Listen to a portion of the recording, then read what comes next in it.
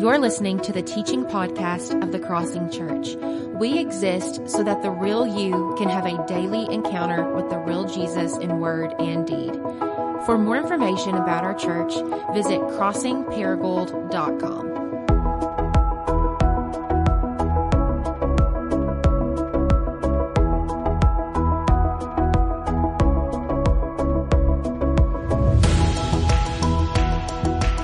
Good morning, Crossing family, and good morning to all of you who are watching online with us today. My name's Adam. I'm one of the pastors of the Crossing Church. On behalf of our pastors and some of our worship team and tech crew with me, today we want to welcome you as you watch online. And if you have a Bible, go ahead and grab it, and I want to invite you to go with me to Luke chapter 5.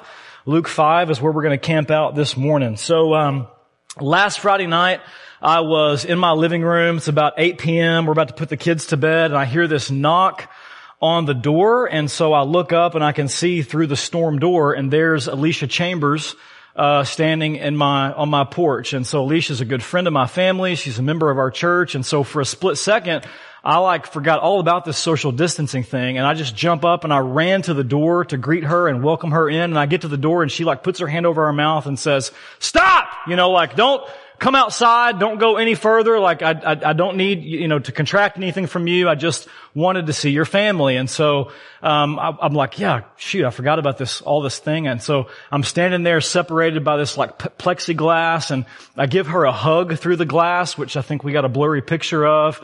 And then my wife comes and she joins us, and we stand on the porch at a safe 6 feet distance, and we laugh and we cry, because we talk about how much we miss our people. I had a similar experience recently with Steve Carpenter. He and his wife Gina are founding members of our church, and Steve had to drop something off at my house recently, and we stood there and I said, "Man, if not for the social distancing, I would totally give you a hug." And before I could even finish speaking, he wraps me up and gives me a hug, and I'm like, "Steve, listen, I'm not trying to call you old, but older people really need to kind of take care of themselves." And he says, "Listen, I've survived 5 heart attacks. If I contract the coronavirus from you and it kills me, this hug was worth it." And so I'm like, "Just don't tell Gina that you hugged me." And so Steve leaves, and as he leaves, I stand there in my driveway with this kind of strange sting in my chest that feels both like relief because I needed that hug, and grief because I'm sad and I'm lonely for our people and for my Crossing family and for my missional community and for my friends. And I know I speak on behalf of our pastors, and Luke shared this morning, that, man, I so miss gathering with you guys.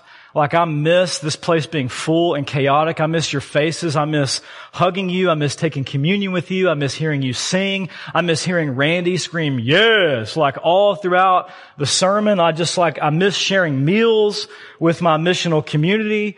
And I long to be on the other side of this thing, whatever life's going to look like. I long for us to be together again. And the reality is, I know that I'm not alone in my loneliness. Social distancing and the inability to gather has left most of us feeling isolated and alone in this season. And some of you watching right now are literally alone.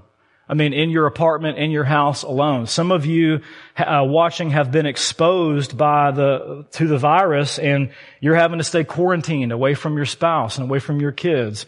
Or some of you are feeling alone because you're stuck in the house with your kids. Every moment, every day, you miss your friends, you miss your social life, and you're just stuck at home. You don't even know what day it is.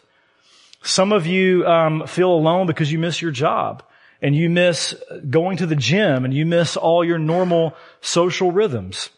Or I think about my friends in my missional community, Robert and Mallory, who both are essential workers, both nurses. And I think about my friend Tammy, who works in food production, and they talk with me about the particular kind of loneliness that essential workers are feeling in this season, being on the front lines of this and risking themselves for the rest of us. And even my introverted friends are starting to admit that they are stir crazy and they're missing their people. And my point is, due to the COVID-19 shutdown, all of us in some way or another find ourselves in a season of kind of a forced isolation. And by the way, we're really going to feel this if Arkansas moves to a shelter-in-place order like Missouri did 2 days ago and like so many states have done. And according to many who are starting to write about this, I think a former U.S. Surgeon General, Dr. Vivek Murthy, who writes about this, it's in this place of isolation that the coronavirus is confronting us with one of our deepest struggles and fears as human beings, which is the thought or the feeling of being truly and ultimately alone. I mean, you may be a little bit more on the introverted side of things. In fact, that's where I find myself, believe it or not. But even my introverted friends, like you may like your space, but at the end of your life, nobody wants to be truly alone. It's the reason why solitary confinement is such a severe punishment, or being exiled. It's the reason why the first thing God says isn't good in the garden in Genesis 2 is for human beings to be alone. The truth is we were made for relationship. And yet, in the words of Tim Keller, there is an irreducible, unavoidable solitude about the human condition. There's an inescapable loneliness, he says, and it's the thing that we're all trying to avoid. Henry Nouwen, the late Dutch Catholic priest and theologian, he said it like this: "It is the most basic human loneliness that threatens us and is so hard to face.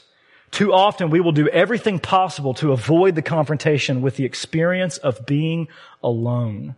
And sometimes we are able to create the most ingenious devices to prevent ourselves from being reminded of this condition." Now, with that being said, we find ourselves in a moment where this basic human loneliness that Keller and Nouwen talk about is basically, it's becoming more and more difficult for us to escape. And this creates a problem for us because ultimately, as relational creatures, we don't want to be alone and we don't know how to be alone. And that's the problem that I want to address this morning. But the question I want to invite you to consider this morning, like wherever you are, whatever you're doing, the question I want to invite you to wrestle with is this: what if this isolation and this dormancy is actually a gift? Not a good thing in and of itself, but what if it's a gift?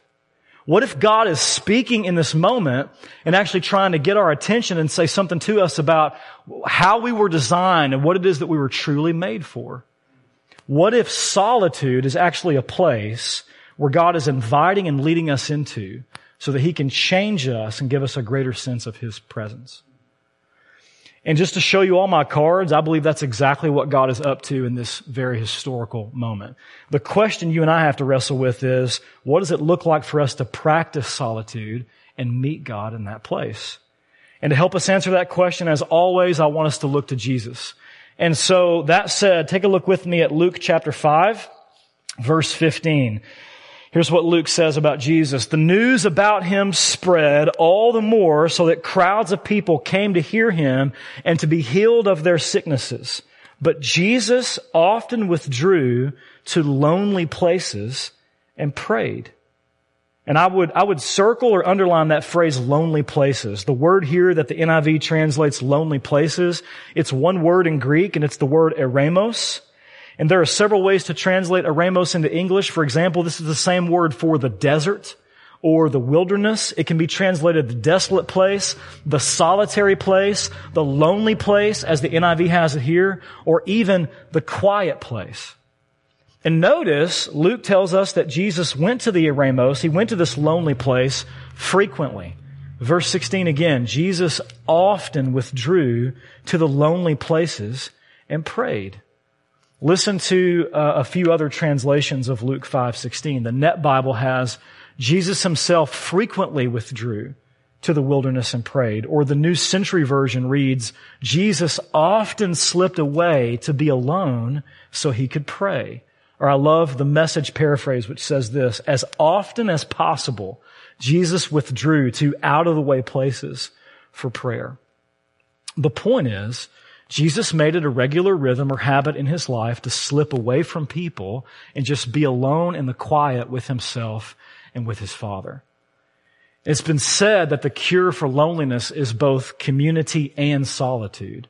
So you need both. You need time with people and you need time alone with yourself and with God. And all throughout the four Gospels, you see Jesus modeling and managing the tension of both those realities. He's highly relational. He does life in community with His disciples. He spends tons of energy engaging and serving individuals and crowds. But then you also see Him frequently disappear to the top of a mountain, or wake up early and slip out into the desert or into the wilderness to spend time alone with his Father in prayer.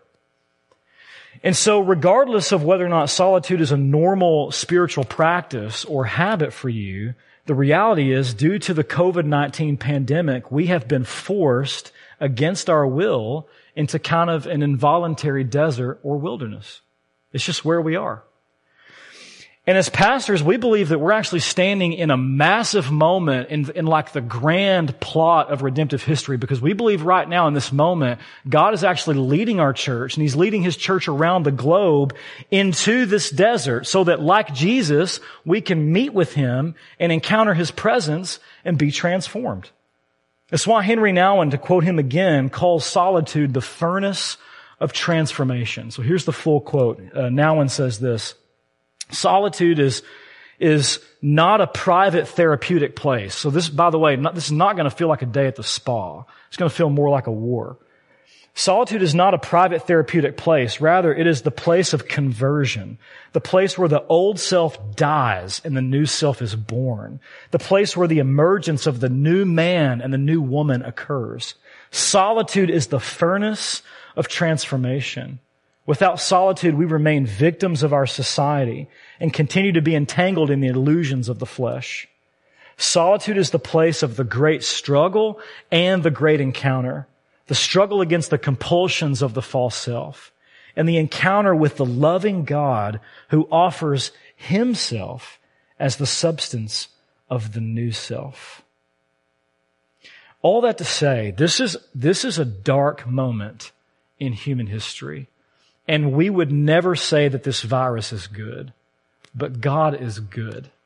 And God is in the business of transforming darkness into light and brokenness into beauty and transforming death into life. And so right now in this moment, through this pandemic, I believe God is inviting us and calling us to follow Jesus into the desert and enter into the furnace of transformation, because He has some deep work He wants to do in us.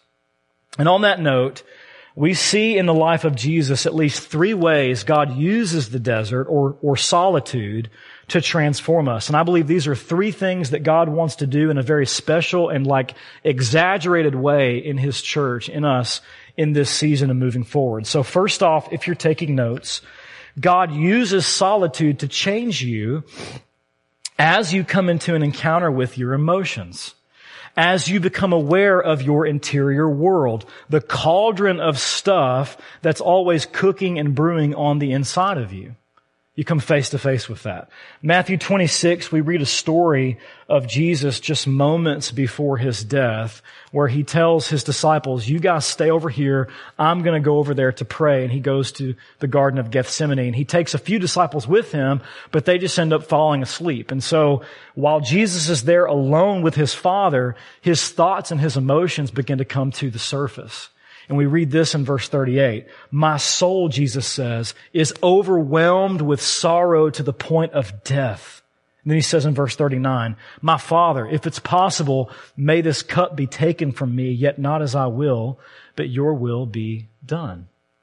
So Jesus gets away to a quiet place to process all of His thoughts and His emotions before the Father. And it's in that place that He's forced to sit in and encounter full on the weight of His sorrow, the weight of His grief. I mean, you don't think this thing's been with Him building this whole time? And now He's actually sitting in it, and it's all kind of catching up to Him. He feels the weight of His loneliness and His fear and His thoughts of, I don't want to suffer. I don't want to go through with this. And here's the takeaway. It's in the practice of solitude that you slow down long enough and you breathe and you actually let your heart catch up to your body. And all the feelings that you've been running away from and numbing through hurry and busyness and digital distraction and entertainment and work and kids' activities and social life, all that stuff that's in you starts to come to the surface, and you have to face it. You have to meet God in that place. Your fear, your anxiety, your grief, your loss, the tension in your body, the weight of your disappointments, your dreams unfulfilled, your anger, your frustration, your wounds, your unrepentant sin, your imperfections, your severe limitations. Like all the stuff that you try to escape and keep buried, it just kind of comes to the surface. Perhaps a better image is that you actually sink below the surface. Like when you stop and get still, God actually takes you. He begins to draw you and pull you down below like the kind of the superficial waterline of your life. And He begins to lead you into the core of your heart and your inner being. And that's the place where the real you meets the real Jesus. And it can be a scary place because in that place there are no filters. There are no buffers. There's no place for you to hide except for in the safety of His presence and love where you belong. And so it's in that way that through solitude you begin to experience what every human soul longs for, which is to be known, to belong, and to be loved. And it's hard to experience that when we spend our lives addicted to distraction and skimming across the surface. And so we're transformed through solitude as we come into an encounter with our emotions and we embrace them as invitations and places to meet with God. Secondly, God uses solitude to change us as we come into an encounter with spiritual warfare. In Matthew chapter 4, we read this in verse 1. Then Jesus was led by the Spirit into the wilderness, that's Eremos, to be tempted by the devil. And after fasting 40 days and 40 nights, Jesus was hungry. And the tempter came to Him and said, if you're the Son of God, tell these stones to become bread. And Jesus answered him, it is written, man shall not live on bread alone, but on every word that comes from the mouth of God. Here's the point. Jesus fought with Satan in the desert, so will we.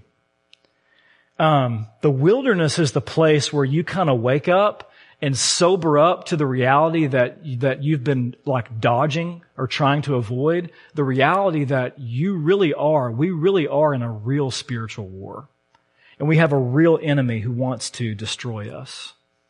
And typically, he plays off of your desires and your longings and your feelings. So he comes to Jesus in a place of his hunger. Jesus is legitimately hungry, and Satan says, hey, just transform these rocks into a sandwich and you can get some relief. And here's the application. When all of this stuff starts to come to the surface, whatever it is in you that you don't want to face, you're going to be tempted to turn away from God and reach for the fix. And I have battled this a lot in the last couple of weeks. I have felt a lot of stress and anxiety the last couple of weeks. And for me, the temptation has been food and Netflix and YouTube and Coca-Cola. Like, I'm not going to lie. Don't judge me. They're $1 at McDonald's. It's been a core temptation for me. And I just want something quick to numb the anxiety, right? And just help me escape my reality for a moment. That's the temptation every moment, every day. But here's what happens in solitude. In solitude, all those little creature comforts that we use to medicate and escape are torn away from us, and they're seen for what they are. Or as one writer puts it, our trust structures are revealed. The things that we look to and we lean on for a sense of stability and security and identity, the things you and I feel like we have to have in order to be okay. And the biblical word for that would be our idols. And often they're good things, like our relationships, our routines, our possessions, food and drink, work, a steady paycheck. But then God has a way of leading us into the desert to show us just how in bondage we are to those things for our happiness. That being said, I believe this pandemic has brought us into a place where our personal and cultural idols and trust structures have been exposed. Like, they've just been exposed. And the anxiety that you and I are bumping up against is because we're realizing now that the system we've built all along has been a sham. Like, it's just been a fantasy. It's been a life built on sand, as Jesus says in Matthew 7. And when you realize that, that's a perfect place to meet Jesus. Just know that you will be tempted to escape. In fact, the temptation to escape has never been stronger or more accessible or even acceptable than it is right now in the digital age. Some of you at home right now watching are thinking, why in the world would I want to follow Jesus into the desert and sit with all this junk when I could just binge watch Tiger King again, right? Like, why? I mean, we don't want to deal with this stuff. But here's the warning for us as disciples of Jesus. And I want you to listen to me very closely, like come close to the TV, if you will. if we squander this opportunity, if we fumble this gift that God has given us, then you will actually come out on the other side of this thing, not transformed, but deformed, if not destroyed. Like, my mind goes to the Israelites when they're in the desert, in the wilderness, and God and Moses go up on top of the mountain, and they're not coming down for days and days and days, and the people are starting to get bored and anxious and antsy. How many of you feel that way right now, right? Bored and anxious and antsy. And so they take off all their gold and all their jewelry, and they take it to Aaron, and they say, like, fashion a god for us. Like, give us something that will fix us and give us an escape. Like, we want to get out of here. And so Aaron takes all their junk and makes this jerry-rigged golden calf that I'm sure did not make a very impressive god, but it did make a god that would work for them on their terms. It was an immediate quick fix for them. The only problem is that it did not help them escape their situation. It killed them. And so the warning, the exhortation for us as disciples of Jesus in this cultural moment is don't reach for buffers. Don't reach for the fix. Don't reach for false gods. Or let me say it this way. Don't reach for escape. Reach for the presence. And that brings us to the third way God changes us in the desert, by bringing us into an encounter with His very presence. Eugene Peterson once said, when the superfluous is stripped away, we find the essential, and the essential is God. And we're in a season where God is stripping away the superfluous. And so that maybe you and I will realize what's always been true, that God is real, like He really does exist. He created you, and your life doesn't work apart from trusting and depending upon His presence.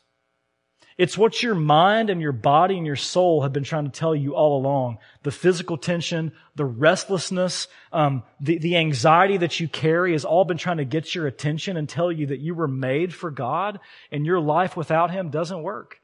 It's like a fish out of water. Like, it's just not an environment that you can survive in. It breaks you down. It's a place of pain. It's dark, and it's hopeless.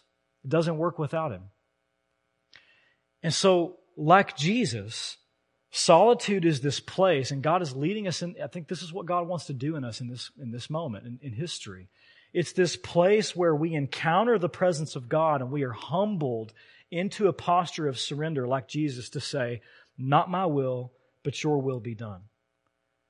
And it's in that place where God meets you, and He begins to take away your burdens and free you from your idols and your attachments and your addictions, and heal your wounds and take away your guilt and your shame and hold you in your grief and give you a refuge in your fear and hold you in your loneliness. And it's in that place, by the way, that you realize that if you're in Christ, you're never truly alone, because the Spirit of God dwells within you.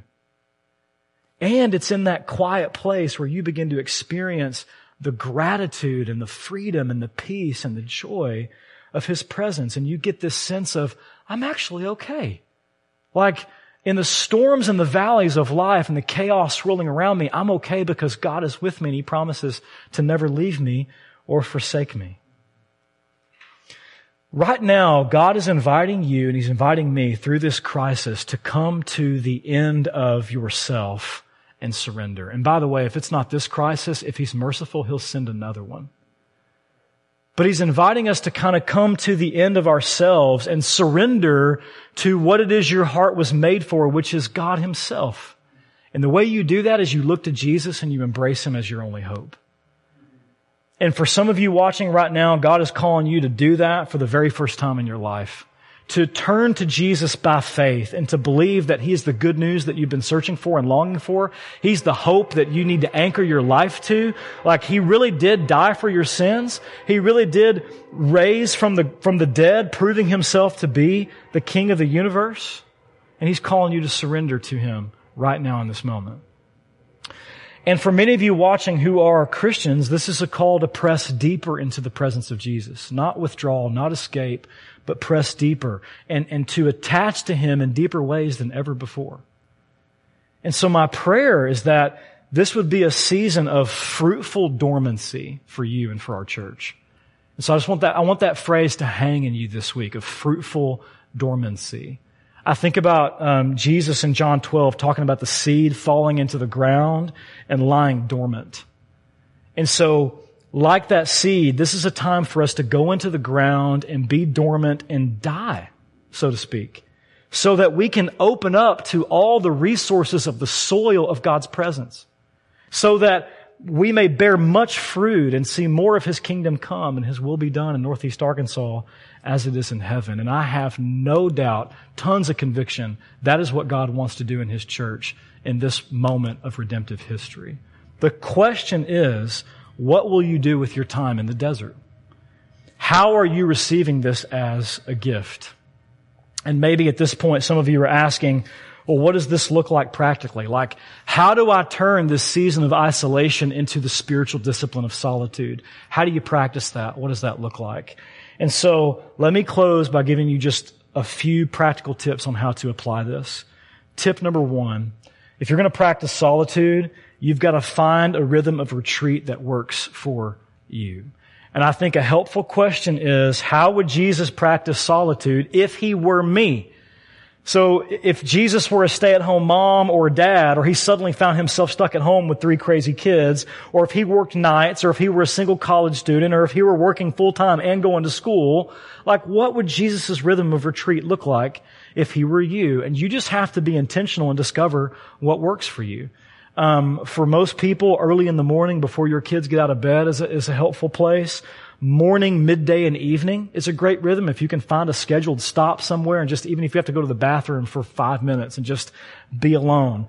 But you have to find a rhythm of retreat that works for you. Or this moment will just happen to you and pass you by. Tip number 2, don't get overwhelmed by this. I love, St. Teresa said that when it comes to prayer, everyone is a beginner.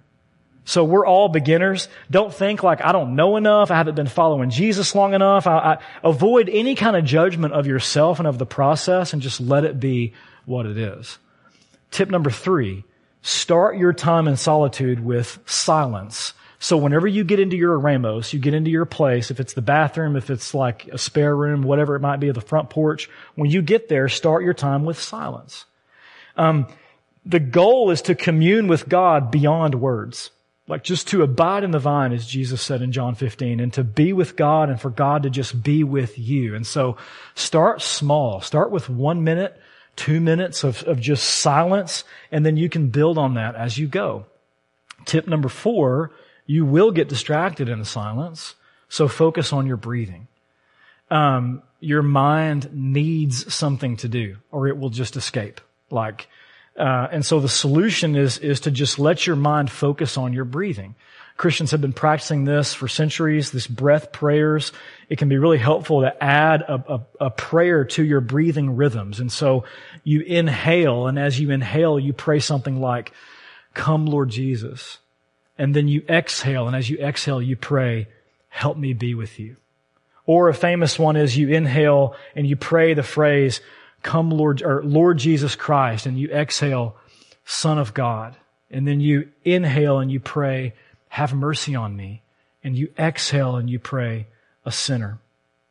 And when, not if, but when your distractions come, don't beat yourself up. Just come back to your breathing, turn it over to God, and know that He is always patiently waiting on you and happy to be with you. Tip number 5, and we're almost done. Pay attention, as always, to any thoughts, feelings, compulsions that surface, and don't see those as things to be managed or fixed, but just as invitations from Jesus, places to meet with Jesus. Just invite Him into that when those things begin to surface. Tip number 6, after a brief period of silence, add elements of scripture meditation, prayer request, thanksgiving as part of your time alone with God. You got to play with this and make it your own. It's your relationship with God. Okay, and relationships, they're organic, which means they need structure, but they also need room to just flow and breathe. So don't get too caught up on like, now how long do I spend in silence, and then before I can start talking and making prayer requests, and do I need to read scripture before I talk to God and do prayer requests, or like when do I need to practice gratitude? Like how do I need to order this? Just play with it. It's your relationship with God. Add elements to it. It's yours to discover. Tip number 7, and this is the last one. Solitude is more than being physically alone. Like some of you watching right now, like I know my wife is like, I can't even go to the bathroom alone. Like, what do you want me to do? Like, I mean, I don't have any idea like how I'm supposed to do this. Solitude is more than being physically alone. When Jesus commands his disciples in Matthew 6:6 to go into their inner room and shut the door and pray, scholars talk about how Jesus is not just telling them to go into a private place in their house, but to enter into an internal place in their anatomy. Like there is a room fashioned inside your body, in the deepest core of your soul, where Jesus dwells by faith, Paul says in Ephesians 3. And Jesus commands us to go into that secret place and pray. And the trick is to learn to live there, right? To learn to be in two places at once. To commune with God and be at work. To be in God's presence and be on a walk or a drive or exercising or taking a shower or doing the laundry, or even in the swirling chaos of a pandemic, through the discipline of solitude, you can learn to calm and quiet your soul, as Psalm 131 says, and live from within that inner place of communion with God. To have perfect peace because your mind is stayed on God's presence, to quote Isaiah 26:3. This is not another thing for you to figure out or master. And the good news is God does not want to withhold his presence from you. He's not trying to hide from you. Through the person and work of Jesus, God has revealed himself to you.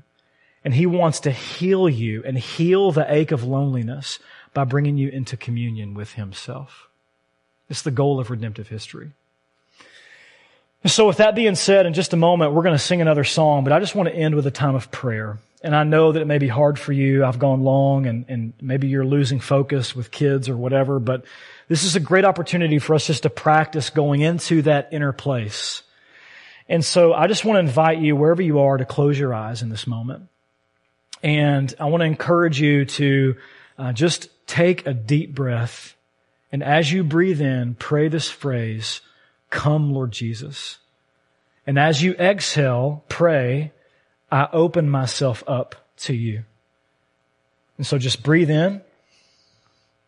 Pray, "Come, Lord Jesus." Now exhale and pray, "I open myself up to you." And just become aware of any emotions or physical sensations running through your body, any thoughts running through your mind. Right now, I just want you to invite God to meet you there. Jesus, meet me in my pain, in my anxiety, in my worry, in my distraction, in my idol of comfort or control, whatever it is for you. Ask him to meet you there. And in that place, I just want to pray for you this morning. And so, Father, I do pray right now that you would flood our souls, flood your church, flood this city in Northeast Arkansas with your presence in a way that brings us to a place of surrender, embracing you as the good news we long for, that produces a revival. God, I'm thankful as I reflect on the gospel that on the cross, Jesus, you experienced the most painful act of loneliness where you were separated from the presence of your Father so that we never have to be. So God, I pray right now as you bring us into this desert, into this wilderness, that you would meet us, that you would have your way with us, that the gospel would take deep, deep, deep root in us and explode into the fruit of your kingdom. God, we just ask that you would do all these things for your glory and the fame of your name. Amen.